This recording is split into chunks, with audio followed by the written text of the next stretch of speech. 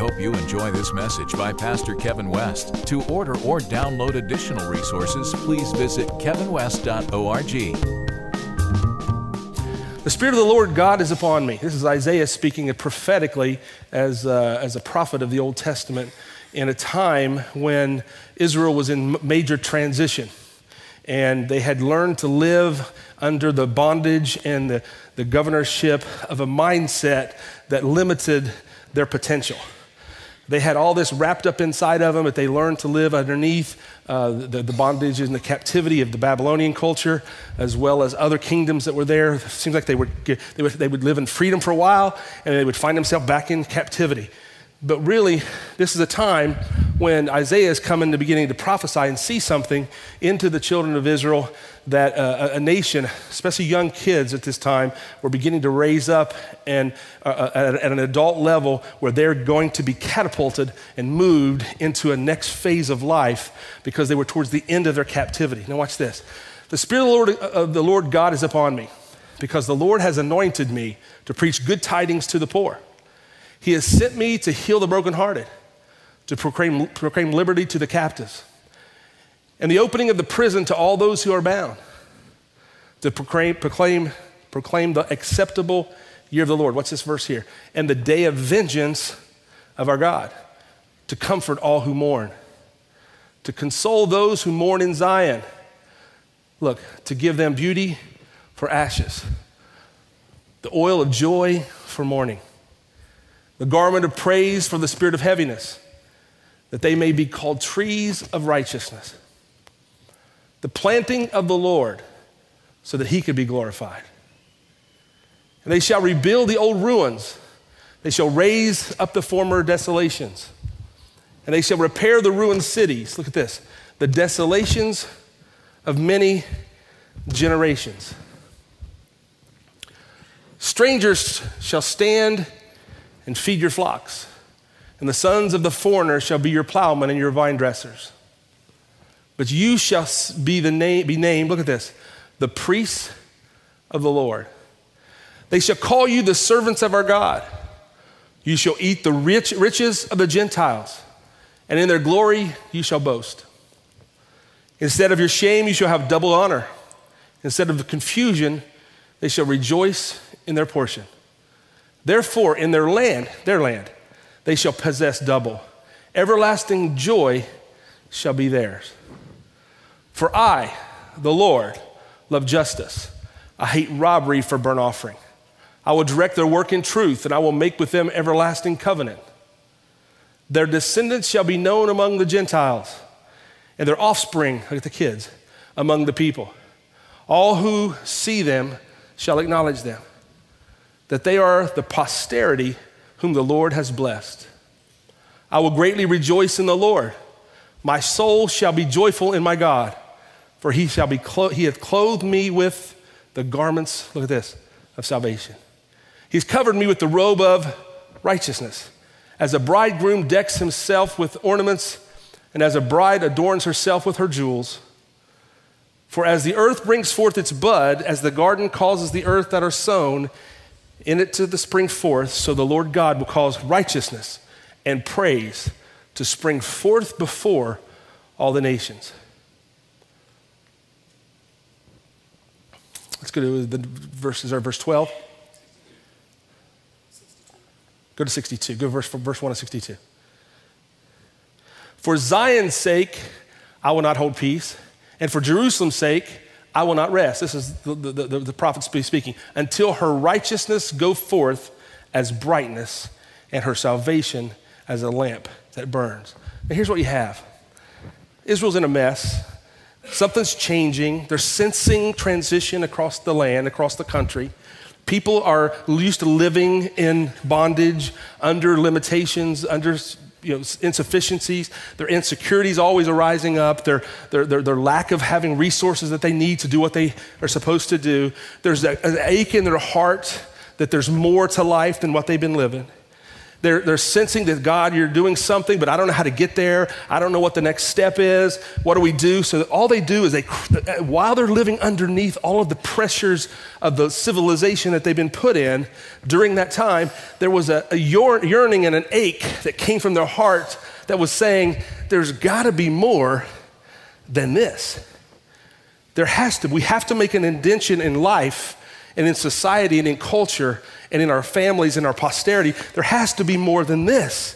I certainly can't just keep living, struggling day to day and trying and striving to do better. There's got to be more to life than this. There has to be a peace in the midst of the struggle. It can't be always wrestling with the struggle. There's got to be joy in the midst of my pain and my suffering. It can't be just always pain and suffering and be struggling to find my joy. So God raises up a prophet Isaiah. If you get an opportunity to read this Bible, this prophet's book, it's profound. It's so prophetic because it speaks so much forth of the new covenant that was coming. Because they were under an old covenant. The old covenant was this: you do right, you get rewarded. You do wrong, you get punished. It was all on you, and it was all based on effort and human effort of trying to do best. And the better you did, the better you got. Only to realize you would never be able to do enough. The harder you try, the harder it gets. They'd find themselves moving forward a couple steps forward, and they'd find themselves moving a couple steps backward. But the reality of it is, they weren't getting free. They were learning to live a manageable life in the midst of bondage. How many people you know today are in bondage, but have learned to manage life within that bondage? You know what I'm talking about? Hoping for breakthrough, hoping for peace, trying to convince yourself that you're in peace because there's a day that does go by that you do get a day of peace. I'm talking about learning to live when things aren't right, but you just make the bet. How about you just grin and bear it? You know what I'm talking about? You just grin and bear it. Oh God, life's a drudgery. Life's here I go again. And because you're faithful and there's not a quit in you, you get up and do what you do every day just because you're not going to quit. How many of you have been to that place? And I just talked to somebody about this the other day. It's so frustrating because I've been there. I know what this is like. I know what it's like to get in my prayer closet with God and wrestle and say, this is not fair. Because you know I'm not going to backslide and quit. I'm not going to quit. I'll keep going. And you know that. So what's the deal here? So then you go through the whole process, and I'll just tell you my process. My process first is, what am I doing wrong? Anybody know that process? What am I doing wrong? And after you peel the layers off of all you things you do wrong, then you realize that nothing's changed. Right? Okay, so then you try to build up enough faith. Faith comes by hearing, hearing by the word of God. So I put on faith messages and faith scriptures. Nothing wrong with that, but it's not mind over matter. I listen to that, trying to build my faith up like I'm ready to run outside the locker room, ready to run on the field to take on the problem now. Only to realize that something's not changing. Does anybody know what I'm talking about? So then you start looking at all the people around you. If it's not you,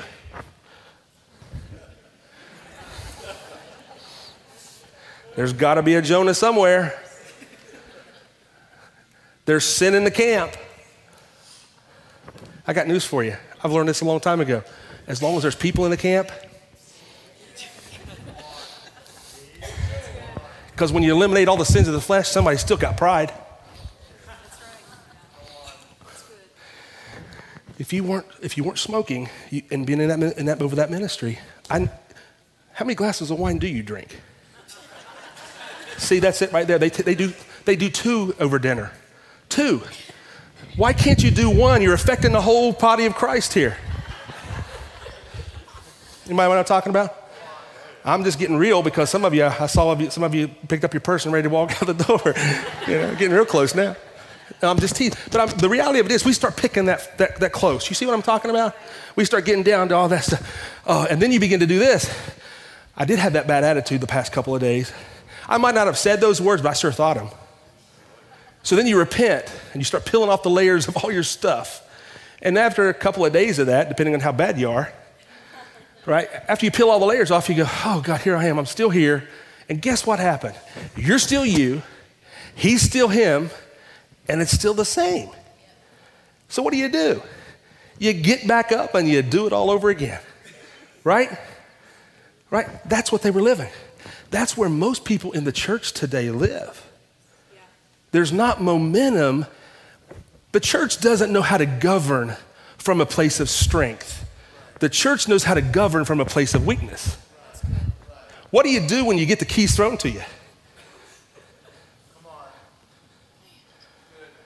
How do you steward from prosperity? How do you live your life from health when you're so used to the medications and the pains and the hurts of all the years? What happens when you get healed? What happens if you come from that position? We've mastered how to do it when we're not healed, or we're in debt, or we're struggling in our relationships. We've learned how to do that. We know how to survive in this place. They did too. But he began to prophesy saying, look what's happening. He raises it up. The Spirit of the Lord is upon me. For what purpose? To break all this free, to change the situation and circumstance. Now, if you're living in Isaiah's day, that's a big deal, right?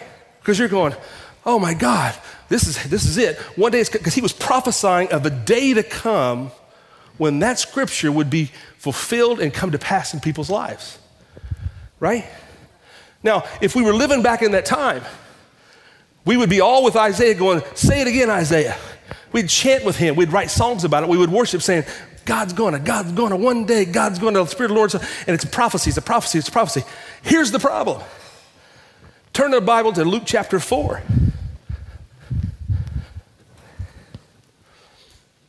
Starting in verse 14. Isaiah was saying it was coming. And lo and behold, here comes the Lord. Then Jesus returned in the power of the Spirit to Galilee. And news of him went out through all the surrounding region. And he taught in their synagogues, being glorified by all. So he came to Nazareth, that's where he's from, where he had been brought up. He was raised in Nazareth, come to his hometown. And as his custom was, he went into the synagogue on the Sabbath day, stood up to read the scripture. They handed him a book that was written from the prophet Isaiah. That was the scroll. When he had opened the book, he found the place where it was written, Isaiah 61. The Spirit of the Lord is upon me, because he has anointed me to preach the gospel to the poor. He has sent me to heal the brokenhearted, to proclaim liberty to the captives and recovery of sight to the blind, to set at liberty those who are oppressed, to proclaim the acceptable year of the Lord. Wait a minute. That wasn't all of Isaiah 61. Isaiah 61, if you could switch back there just for a second. If you don't mind, Isaiah 61, I hate to do that back and forth, but I wanted to read that part where it says, Isaiah reads this. Remember, the last thing Jesus says before he sits down is to proclaim the acceptable year of the Lord. There you go. Isaiah says to proclaim the acceptable year of the Lord and the day of vengeance of our God. Why did Jesus not say that? Jesus said the acceptable year of the Lord. Isaiah said the acceptable year of the Lord and the day of vengeance of our God.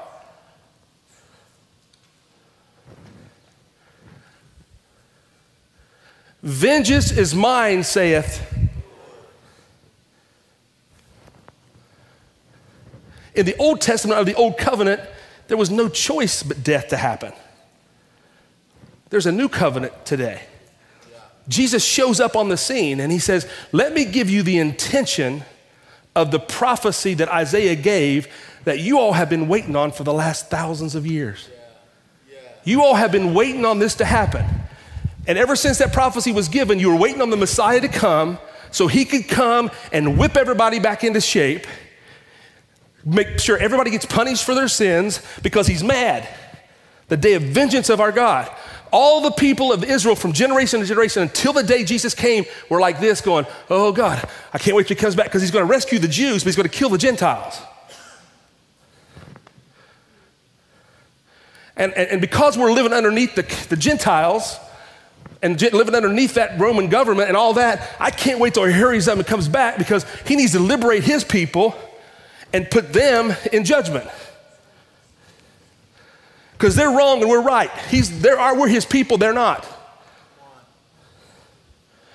Israel felt the same way back then.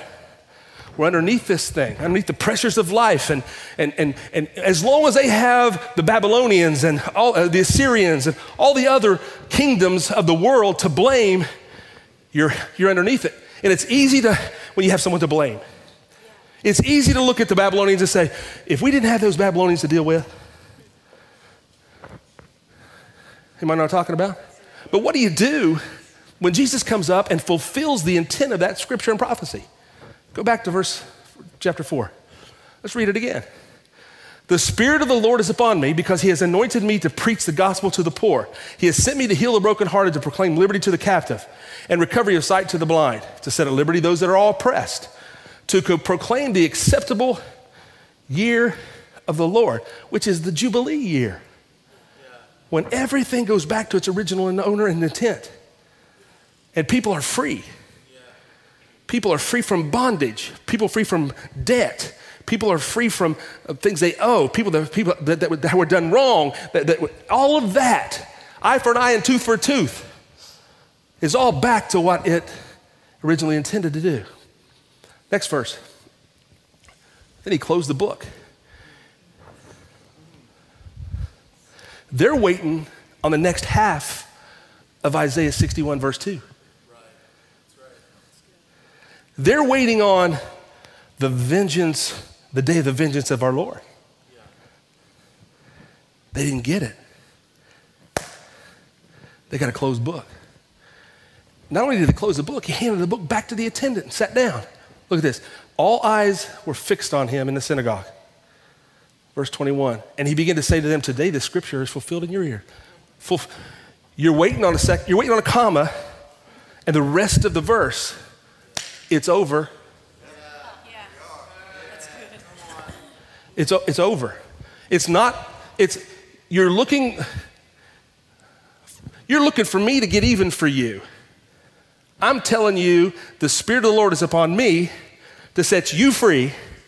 If you'll quit looking at everybody else, the issues and your limitations, you'll exercise what I have in me, I'm about to give to you. And he sat down. Watch this. Today the scriptures fulfilled in your ears. Let me just keep reading, if you don't mind. So all bore witness to him and marveled at the gracious word. Look at this. Those were gracious words which proceeded out of the mouth of him. But here they go. Somebody wanted to make him common. And they said, is this not Joseph's son? Who's he think he is? He said to them, you will surely say this proverb to me, physician, heal yourself. Whatever we have done in this Capernaum, do also here in this country, in your country. Then he said, assuredly, I say, no prophet is accepted in his own country. But I tell you the truth, many widows were in Israel in the days of Elijah, when heaven was shut up for 3 years and 6 months, and there was a great famine throughout all the land. But to none of them was Elijah sent except Zarephath in the region of Sidon, to a woman who was a widow. And many lepers were in Israel in the time of Elisha the prophet. And we're talking 2 generations here. We're talking Elijah and Elisha in the time of Elisha the prophet. And none of them were cleansed except Naaman the Syrian. Look at this. So all those in the synagogue, when they heard these things, were filled with wrath. They got mad. They were filled with anger because they were bent on the vengeance. People enjoy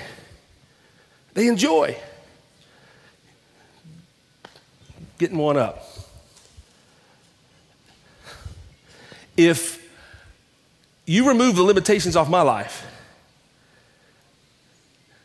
I'll have to look at my life. But if I can still remain the limitations of my life, it's easy for me to look at your life. So he says, all the people that he came to free, the widow, he came to one. All the lepers that were there that had leprosy, he came to Naaman. What? And they're going, who does this guy think he is? He's Joseph's son. He's coming here preaching a big scripture. He's giving us all this fulfillment. He's taking away the vengeance part of this covenant. Who does he think he is? So when they start to say, when anger and wrath start coming away from, they're taking it away from the covenant, they carry it. Right. Next verse, I got to go here. And he rose up and thrust him out of the city. They threw out Jesus out of the synagogue.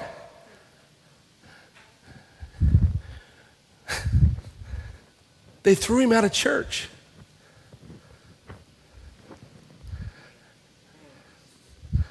They read about him. They sung about him, sung to him, read to him, talked to his people, and threw him out. Why? Because he said, the Spirit of the Lord's upon me. Here was the crux of it. The crux of it was, I'm coming to fulfill something in your ears and in your eyes that you have been waiting to see happen. If you can't make the shift that says it's already happening today, and you're more bent on wanting it to come down the road, you're going to miss why I'm here. I'm coming to fulfill today what you have been waiting for years and years and years. If you can't shift and move from what will be to what is, you're going to get mad at life and everybody else in life. How do you go from what will be to what is? Next verse. Then passing through the midst of them, he went his way. Verse 31. Then he went down to Capernaum, the city of Galilee, and was teaching them on the Sabbath. And they were astonished at his teaching. Why? For his word was with authority.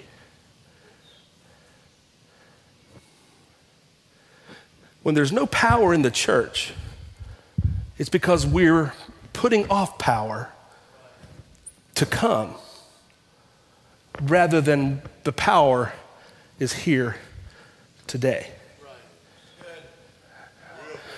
And the only shift that has to take, and when I talk about power, I'm talking about overcoming life. It just isn't big goosebumps and wiggles. Okay? It's not all about just that. If you do that, more power to you. You know, I'm not one of those kind of people that typically do that, but I know when I get victory, something changes on the inside of me. Right? So I'm not negating that, but that can't be your mark. I know many people that wiggle that really, really are worriers. And they wiggle to keep from worrying. Somebody needs to write a song about that. Right? Right? Because they're putting it off. No, here's what happened. You got to see this. This is critical for where we are today. For several thousand years, it was something was going to happen. The Messiah was coming to remove all of the oppression off of God's people. Isaiah gives us a halftime report and says, guys, here's what I got. The Spirit of the Lord is upon me for this to happen.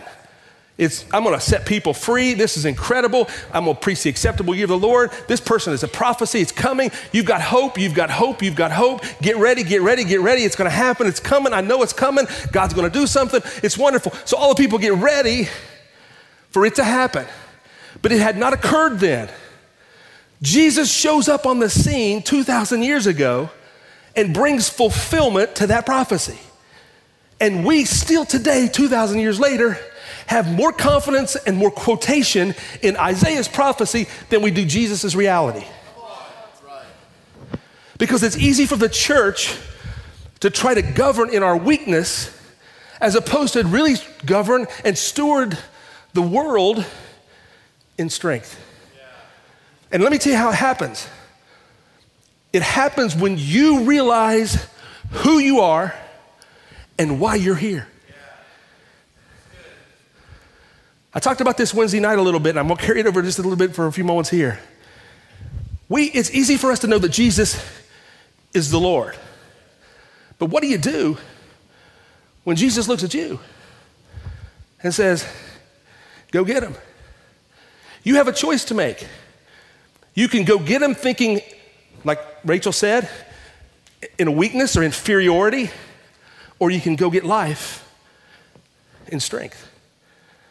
Now, strength isn't that you win every single battle, but strength does mean you know you're going to win the war.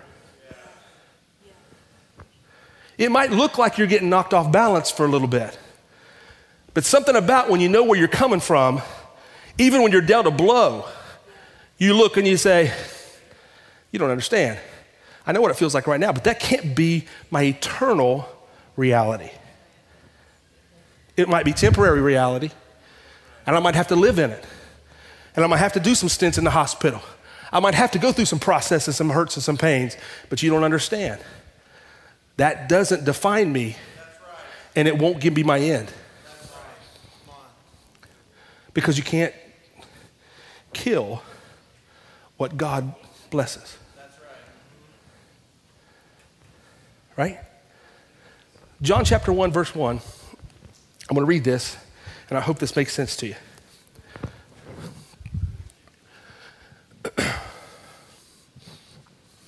In the beginning was the Word, and the Word was with God, and the Word was God. Any question there? Jesus is the Word. The Word was God. The Word was with God, and the Word was God. He was in the beginning with God. All things were made through him, and without him nothing was made that was made. In him was life, and the life was the light of men. And the light shines in the darkness, and the darkness did not comprehend it. Here's the thing. The church still walks around in darkness, so we're not understanding what really is happening because we're so used to being weak. You're going to shift out of weakness today into strength. There was a man sent from God, look at this, John the Baptist, whose name was John the Baptist, we know him. This man came for a witness, to bear witness of that light, that all through him might believe. Now, John the Baptist was not that light, but was sent to bear witness of that light. That was the true light, which give light to every man coming into the world. Here's the problem with this whole passage. You have Isaiah prophesying, the Spirit of the Lord is upon me, to a generation of people that is going, how in the world can this thing come? We're such bondage. We're not winning. We're losing. We're under the pressures of life. The government's out of control. There's taxes going crazy. They're hitting us on every turn. I mean, if we get ahead a little bit, we go backwards furthermore. It's just, I don't even know. We got division over here. You got Republicans hating the Democrats hating Republicans. This person's protesting. This one's tweeting about this one and posting about that. And you got all this stuff going on. How can it be?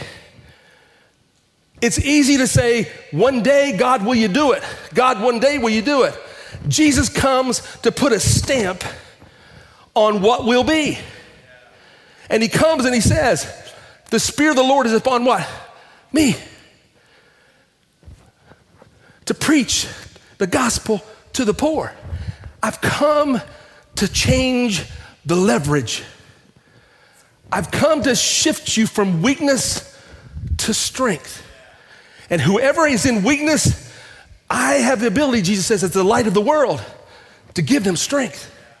I can do it. Why? Because I'm he that has been sent to preach the acceptable favor of the Lord.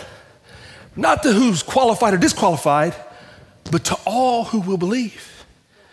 Everybody. The ups, the downs, the Romans and the Gentiles and the Jews. Everybody. Quit lumping people in classes. I've come to bring it all together. Why? Because everybody's weak, and I'm here to make them all strong. Right?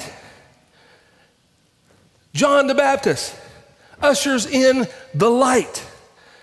In John chapter 1 it says this, he was not that light, but he was bearing witness of that light. Here's the problem.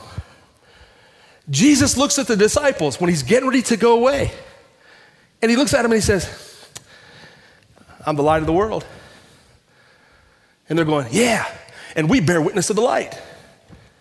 Yeah, just like John did. Man, high five, everybody. Can I get on the right or the left? Remember James and John? We'll sit on the right and the left and bear witness of the light. He says, you're the light. What? How can, I like John's message better. that we bear witness of light. It's easy for me to point them to Jesus because it takes the responsibility off of me. But what do when you walk into a room and you're supposed to be the light? And there's you and Jesus in your mind and in your heart, but the person walks in the door needing freedom, needing encouraged, needing uplifted, and you look at them and you say, me and Jesus just came over to give you a lift. Well, they're going to bypass you and go right to Jesus. The problem is, you're the light.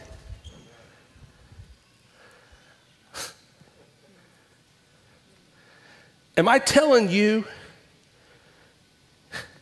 that you're Jesus to that person?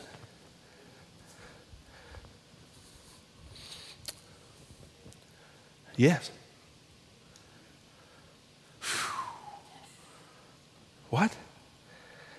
Do you have him in you? Then how can you separate yourself from him? He will never separate himself from you.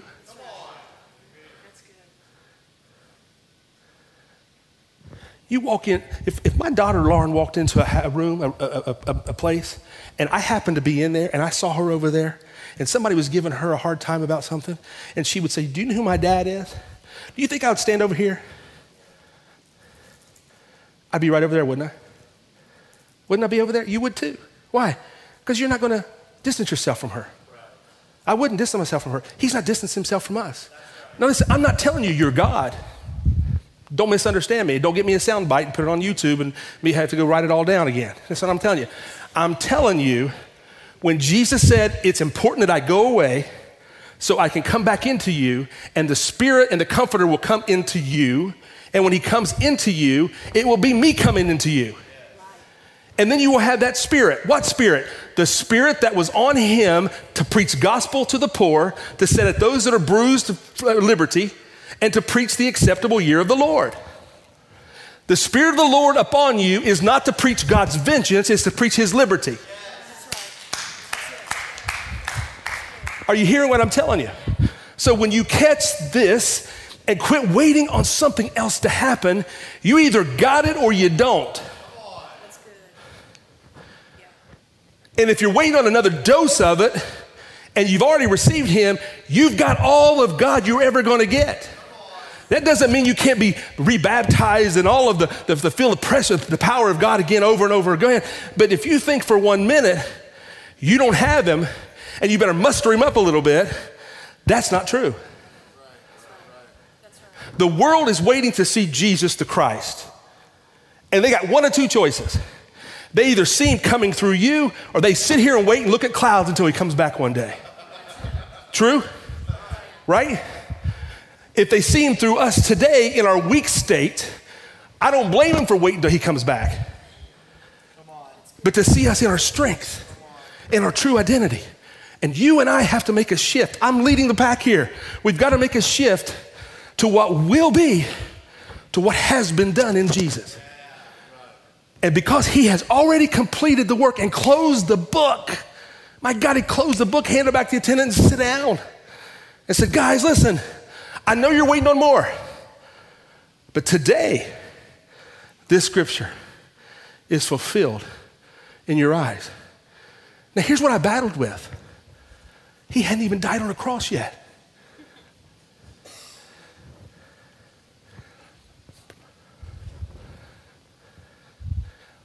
What do you do about that? How could the Spirit of the Lord is upon him to preach all this stuff and set these people free?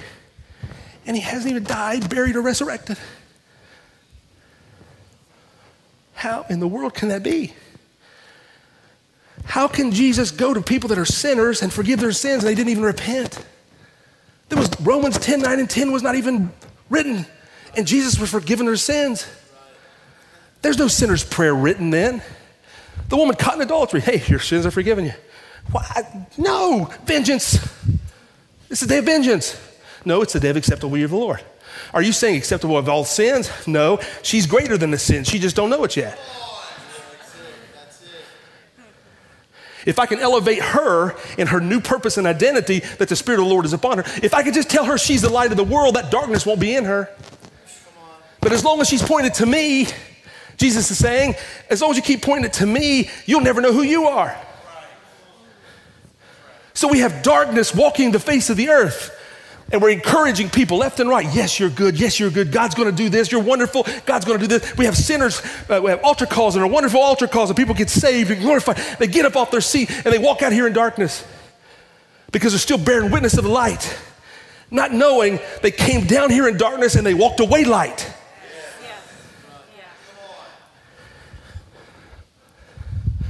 Don't tell me what Jesus done for you. Show me who Jesus is to you.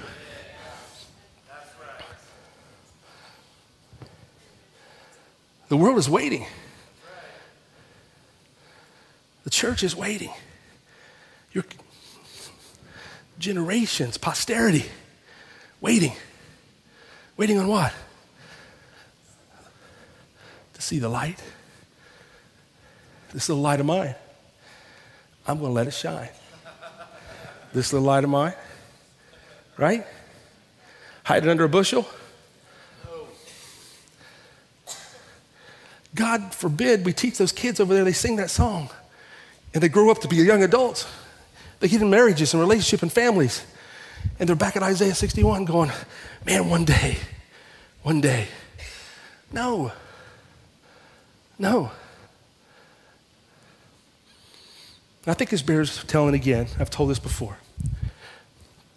And I want to end here because it's Independence Day. Jesus came and declared independence to those people. Yeah. And they'd been under taxes and tyranny for a long time. But when freedom comes, you got to know how to handle the freedom. First, you got to accept it. Then you got to live it. And I've been praying and asking the Lord for a long time, ever since we've been a church, basically, or maybe even right before. I said, God, I want people to see the reality. I'm not just interested. I really don't want just a church. You know what I'm talking about?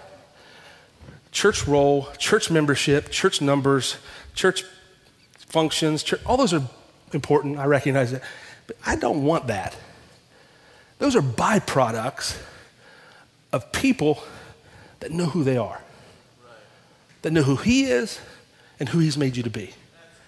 Okay? Those are all, and those things all happen. They're just byproducts. They can't be your goal. I've been praying, God, how do we do this? And so the Lord started taking me back through some of my own journey, my own experiences. I'm going to leave you with this. There was a time, and I know many of you have heard this before, but if some of you haven't, then just bear with me.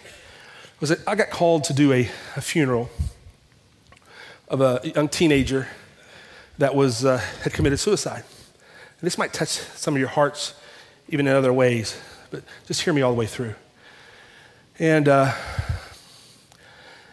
it was a young teenager, 15, 16, 17 years old, that I knew the family of the family. I didn't know him well. I just knew of him and had met him a time or two, but I didn't really know him that close. And I didn't really know his relationship with the Lord. I didn't know a lot of that. But I got called because I had connections with them to come and do this funeral. So I was coming to this place to do this funeral, and I got there, and the mom and dad had been divorced and had relationships or marriages, actually had other families outside of that, and they had moved on, and they had kids, and there was some speculation and some innuendo that he perhaps had molested one of the kids of one of the side of the family. So when I got there, I came, do like I normally do, walk into the face. I want to talk to the family, just kind of, connect and relate and make myself available and just see where it is. It was just a tragedy. There was not words I could say. It was just my presence being there to offer love and support and care and warmness was my goal. So when I got there, one side of the family got me to the side and said, listen, he killed himself and he's a molester. So I know he's in hell, and I know he's going to spend eternity in hell. And one lady said, she goes, but he's getting what he deserves. And I just thought, oh God, what am I going to do? So I walk over and I'm talking to the other side of the family, and the other side of the family says, God, they're making all kinds of accusations that are not true. I know him. I took him to church. He prayed, and I mean, he read his Bible, and he listened to some worship songs. I know he knew God. I know he had a relationship with God. I thought, oh, geez. I know he's spending eternity in heaven. I know where he is. He's in the presence of the Lord. I'm thinking, oh my God, what am I going to do? And, I was fashionably late. I got there like 10 minutes before the funeral because I knew it was going to be something, but I didn't know. And I thought, oh my God. So I go back in the hallway. I get myself away from everybody, and I'm going to pray. And I sit down, and I had no idea what I'm going to do. No idea. I sit down in the middle of the hallway on the floor, and I just started crying. I said, oh my God, I don't know if his relationship with you. I know they want him in hell, and they want him in heaven. And Lord, this ain't no joke. This isn't funny. I don't know what to do. And I know I'm a man of wisdom, and I know the scriptures, but I don't know what to do. I said these words. I said, Jesus, I said, God, why don't you just come down here and just do this one yourself? True. True story. And I'm sitting there, and I said, why don't you just come down here and do this yourself? And immediately the impression came back to me and said, I'm not coming down there and doing that. You're representing me to that family. You're not just representing me at the funerals. He said, you're very comfortable representing me at funerals and weddings, but what you're not comfortable doing is representing me at Walmart, the bank, the grocery store, the ballpark. He said, you separate it because this is your official duty. Clergy, weddings and funerals. And I thought, oh God, I've separated this thing out. He said, I'm not coming down there today. He said, and nobody asked you, this is what was going on in my head, nobody asked you to represent him to me. I'm asking you to represent me to him. You don't know how he felt towards me, but you better know how I felt towards him. Yeah. I said, God, I can do that. I know you. Yes, you do know you. And he said, and what you're going to feel today is something you've never felt before. You're going to feel what it feels to be me in the midst of people that can't see me. I got up, a mess. I walked out there. Oh my God, you could see it polarized on each side too. They were just holding on to every word. I said, oh God. And I'd be lying if I stood out there and beat my chest and all that. I was scared to death. I was sick on my stomach, nauseous, looking for God. And I even prayed this prayer one time. This is the truth. I went, Lord, come quickly. And I couldn't remember if I was looking at the east or the west, so I looked at both sides. Lord, come quickly. Whichever you got up here, just come. So I got up there, and the music was playing, and the time came. And I got up, and I was supposed to read the obituary. And I did. And I read the obituary, and I opened up in prayer. Songs were played, and here it was my time. I closed up my book, because honestly, I carried my funeral book that I have, and there was nothing in it. I didn't have notes. I didn't know what to do. So I looked at it and I thought, well, I can act like I got notes and look down occasionally, or I can just do what I'm supposed to do. I closed up the book and I stepped off that podium or platform. I came down in that floor. And for the next 40 minutes, longest funeral I ever preached, I started telling him about how Jesus felt about him. I said, I don't know the decisions he made up to his last breath, but I know the decisions that my Savior made in his last breath. He said, Father, forgive them. They don't know what they're doing. Don't hold their sins against them. Father, they're in ignorance, they're in darkness, they're walking around in no light. They don't know what they're doing. Let their blood be upon them and their children. And I began to preach the love and the mercy of God. And I'm not joking, something came over me like I have never felt before, and I don't know that I've ever felt since. I felt like I stepped out of myself, and I began to preach eternity and the love and the grace of God in that family. And I started watching how he began to cry, and she began to cry, and the family began to cry, and the girl that was supposed to have been abused started crying too, and I'm going, oh God, I don't know what's happening. I don't know how to end it. And I said, if you'll stand to your feet, I'm going to just thank the Lord for his mercy. And I'd rather have him in the hands of a merciful God than a God of vengeance. And I prayed, and it ended. And I stood at the head of the casket, and all of a sudden they came one by one. And those two families that were just so far apart melted together. I don't know how it happened. And they were talking about, yes, I felt God. It was the best funeral I've ever been in. I'm going, oh my God, I don't even know what just happened.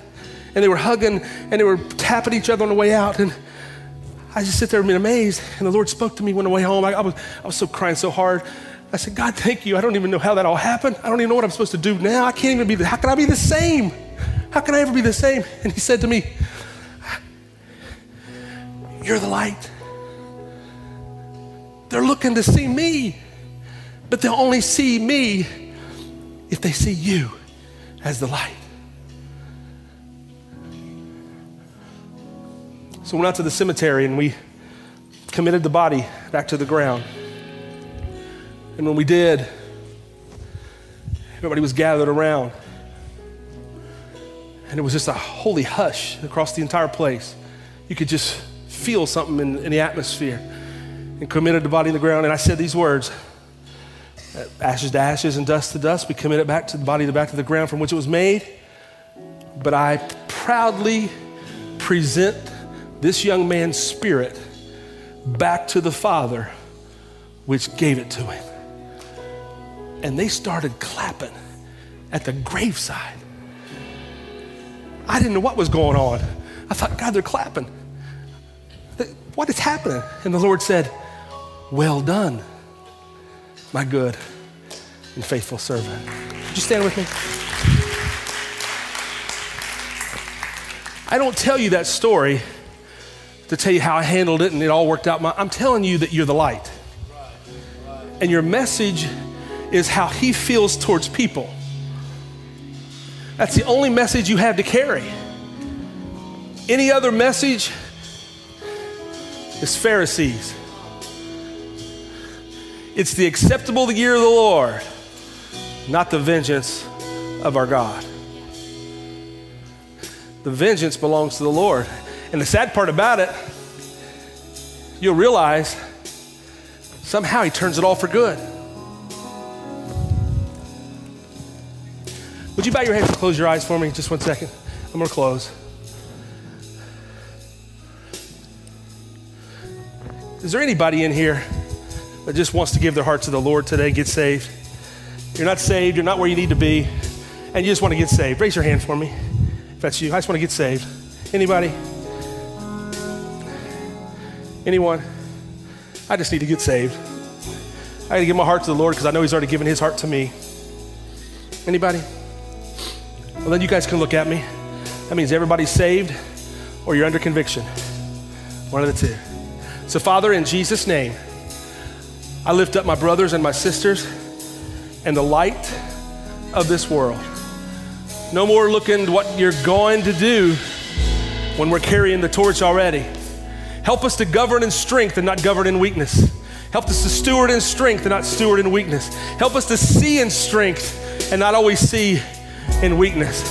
Help us, God, to shift this thing to you and what you have done so you can allow us to see what we are and who you've made us to be in this earth. I bless my brothers and I bless my sisters. Let them have the best 4th of July and Independence Day ever. Everything that's restricting them, that's limiting them, that's hindering them, that's an obstacle or an obstruction in their life, let it all be moved. Let the chains and shackles be off of their life, that they can walk into the freedom and the independence, God, that you have called them to be in you, the light of the world. The light of the world, in Jesus' name, amen, amen, amen. God bless you all. We'll see you all next Sunday.